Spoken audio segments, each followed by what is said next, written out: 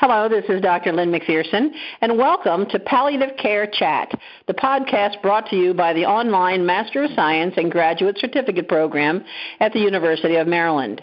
I am super excited about our guest today. It's Dr. Jennifer Kennedy, who's the Senior Director of Regulatory and Quality Affairs at the National Hospice and Palliative Care Organization.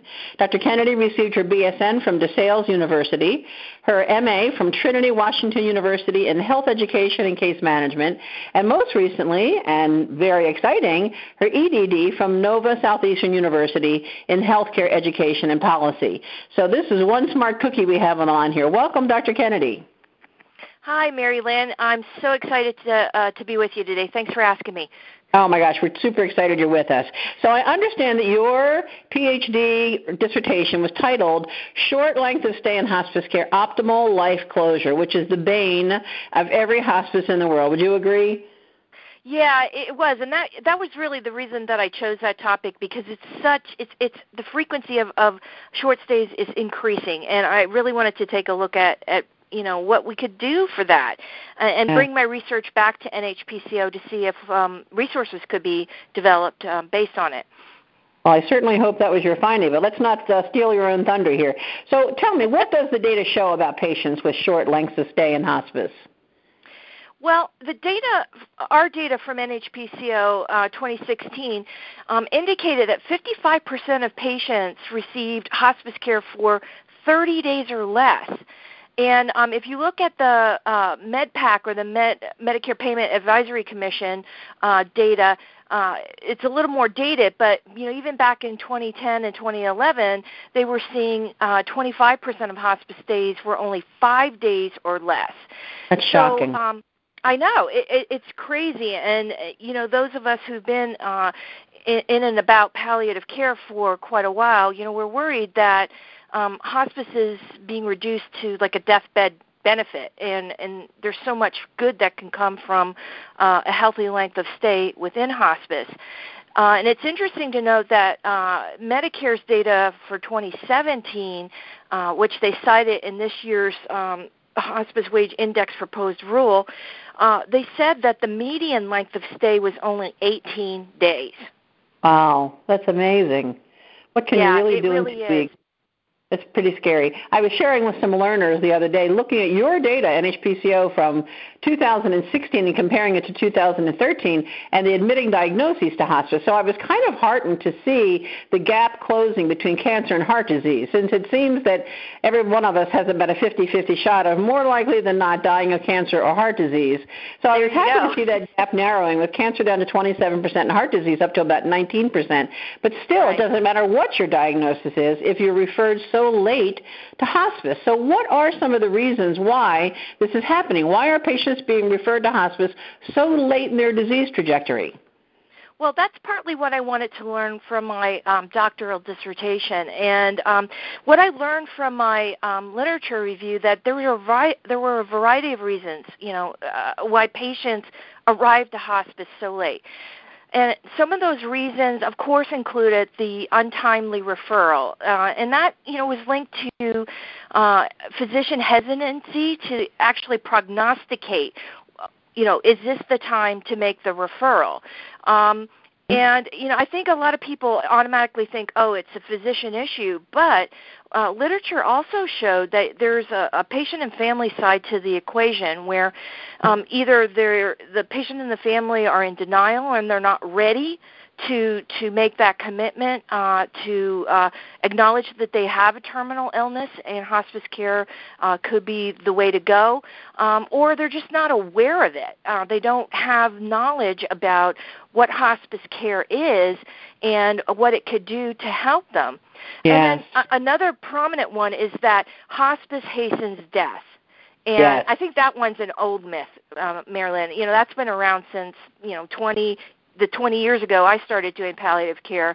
But, the thing is that we have to sort of take a look at all the reasons, and we can't put all the eggs in one basket, being that the physician is taking their good old time and referring. There are a lot of variables to consider. Yeah.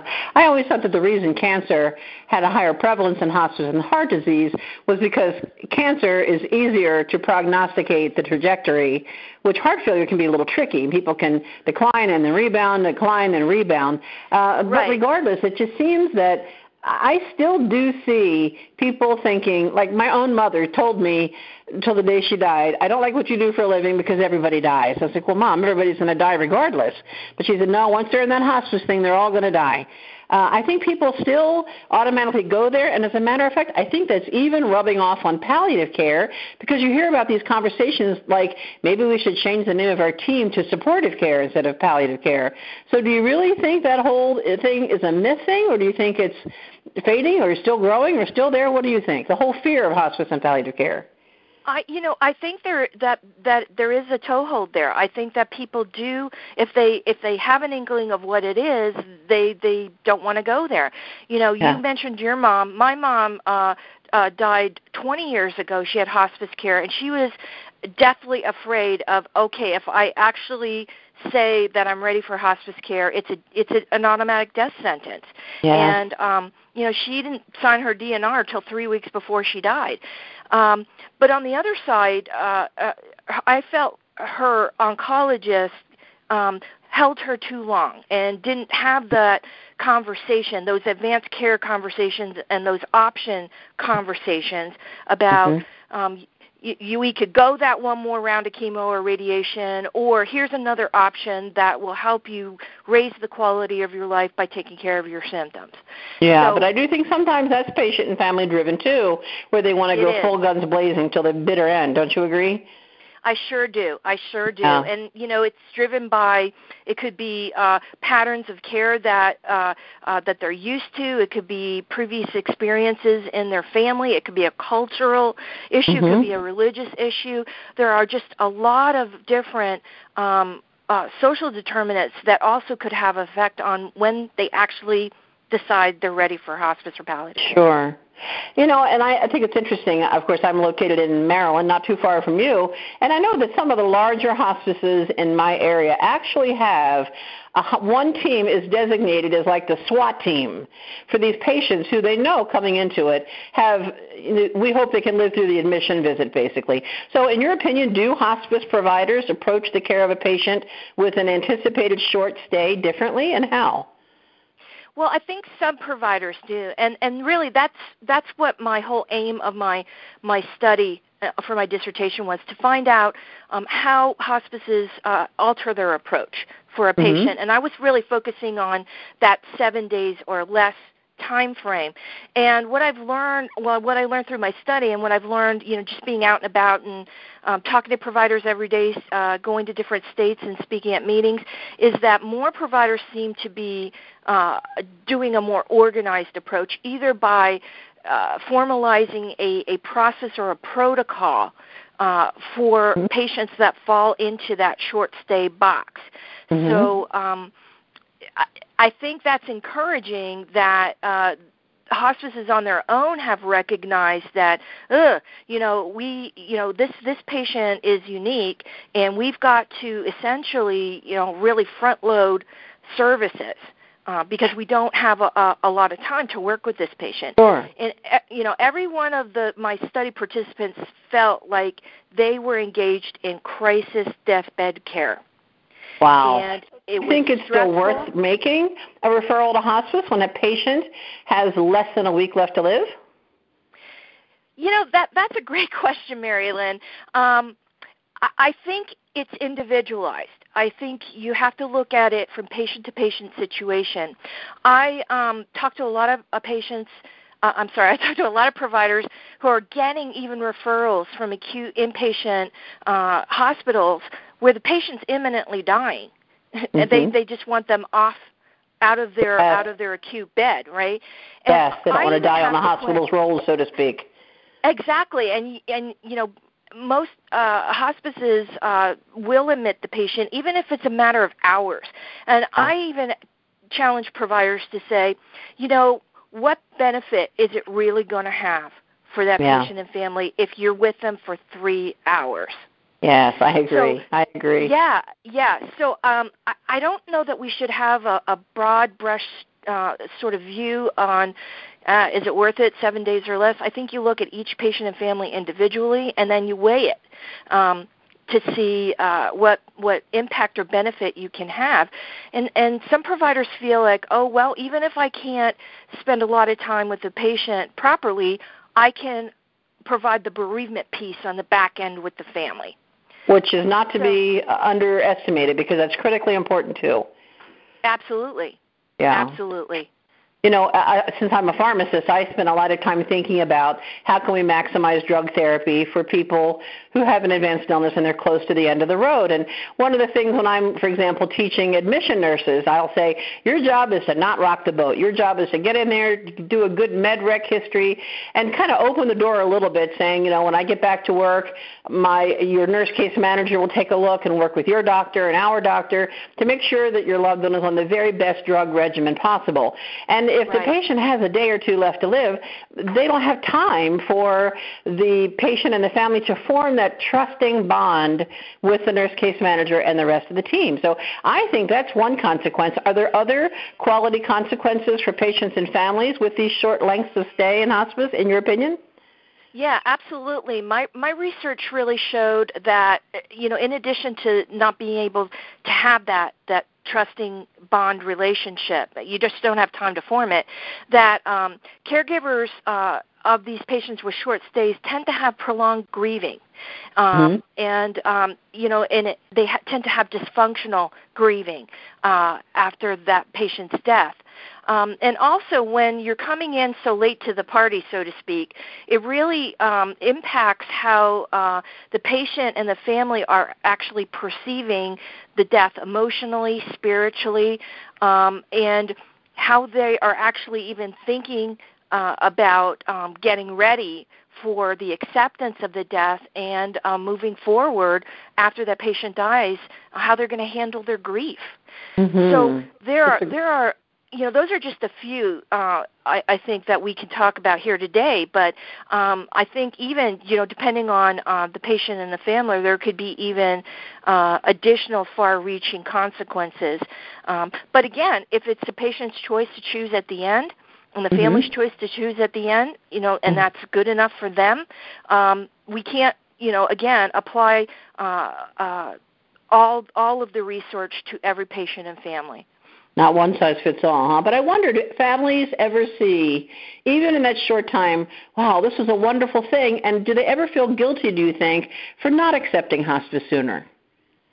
Yeah, and I did find that in my literature review, that some patients, caregivers really said, oh, my God, I wish we would have had this sooner. Yeah. Actually, I was just traveling, and I talked to my cab driver, and he had a recent hospice experience, and he said, oh, yeah, my father had hospice for 3 days, and it was great. And they were so wonderful, and, you know, they did all these things for us, and we can't say enough. And they had an extremely positive experience, and they felt good about it, you know, where, you know, you could talk to somebody else, and again, with that guilt, and I wish we would have had it sooner, that really impacts the whole grieving process for the caregiver. I'm sure it does. Goodness. So now that we've beaten to death, pardon the pun, the problem, what are some suggested strategies for hospice providers to get the length of stay increased? How can we get people into hospice sooner? Well, I think education has a lot to do with it. So we need to be talking about earlier referral with those physicians, you know, your cardiologists, your pulmonologists, your internists, your hospital partners, whoever a hospice has as a stream for the referrals. They really need to be doing that education and that supportive, we'll be here to help you. You just need to hear the indicators of when a patient might be in the window for that. So a lot of education, I think, still needs to be done. We're not near where we need to be in terms of education. And also, I think when we're talking about education about proper referral to a hospice, you know, it even goes a step back, Marilyn, in advanced care directive conversations. And we know that physicians aren't comfortable with having those, conversations. Mm-hmm. And the best time to have those is when the patient is not in a crisis. Sure, of course. Right. So yes, I think there's a lot of opportunity for that type of education. Also, in terms of hospice providers, as I mentioned before, we're seeing more providers develop a honed approach to managing these patients with a short length of stay, so that they can do their best to give them the most optimal interdisciplinary, holistic hospice experience that's possible. Mm-hmm. And it's not easy to do by any stretch of the imagination, but what we're doing at NHPCO is we're looking at this short stay topic really carefully right now from a quality perspective, and we hope to actually have a resource out by the end of the year for hospice providers to use to help them build an approach or a protocol or a process of their own that works for their geographic area and their hospice population to help them manage these patients more optimally. Well, I'm sure that'll be a welcome resource in their armamentarium. And, as the drug girl, I'm often dismayed by direct-to-consumer advertising about drugs. Do you think hospices should employ an approach where they market, so to speak, or inform or educate the general population about the benefits of hospice? Yeah, I think that really needs to be done, and we've been encouraging and providing even marketing materials for hospices on an annual month. November is Hospice Month, and we every year give them the opportunity to use marketing materials that we develop to get out there in their community and get the word out that it's really a beneficial quality of life supportive service, and to really talk about what it is and what it is not, and how helpful it can be. Absolutely. So we so will many continue misinformed to do that. People out there, definitely. Right. And at the national level, we do whatever we can. Primarily we're educating Congress on the Hill. We're educating all of the players who make the regulations to understand not only the benefit of palliative care, meaning hospice at that end of the life palliative continuum, but oh my gosh, wouldn't it be great to have a fully funded palliative care benefit? Yes, and patients wouldn't I be think that's one of the stumbling blocks is people not wanting to give up curative therapies, and then once you get practitioners in the loop who can really explain the benefits and the burdens, then people may change their mind, but that is such a gun to your head kind of moment, don't you think? I absolutely agree. So that's where a lot of our focus is going right now, is really trying to open up the playing field for that out-of-the-box thinking of, wow, wouldn't it be great if we could have this continuum of palliative care that is funded by Medicare, and oh my gosh, it'll save you money. Yeah, what a concept, huh? Well, I know that we all applaud NHPCO's efforts and yours as well, because this is sorely needed. Any closing thoughts, Dr. Kennedy, about this short length of stay issue that we had not already touched on? Well, I think, first of all, hospices need to self-assess what their short length of stay is, and then they need to start figuring out what strategy they want to employ to make sure that that patient has the best hospice experience that they possibly can have. Absolutely. Amen to that. Well, Dr. Kennedy, I'd like to thank you so much for being with us today in this informative podcast. We're very appreciative. And I'd like to thank the audience for listening to our Palliative Care Chat podcast. Again, this is Dr. Lynn McPherson, and this presentation is copyright 2018, University of Maryland. For more information on our completely online Master of Science and Graduate Certificate program in palliative care, or for permission requests regarding this podcast, please visit graduate.umaryland.edu/palliative. Thank you.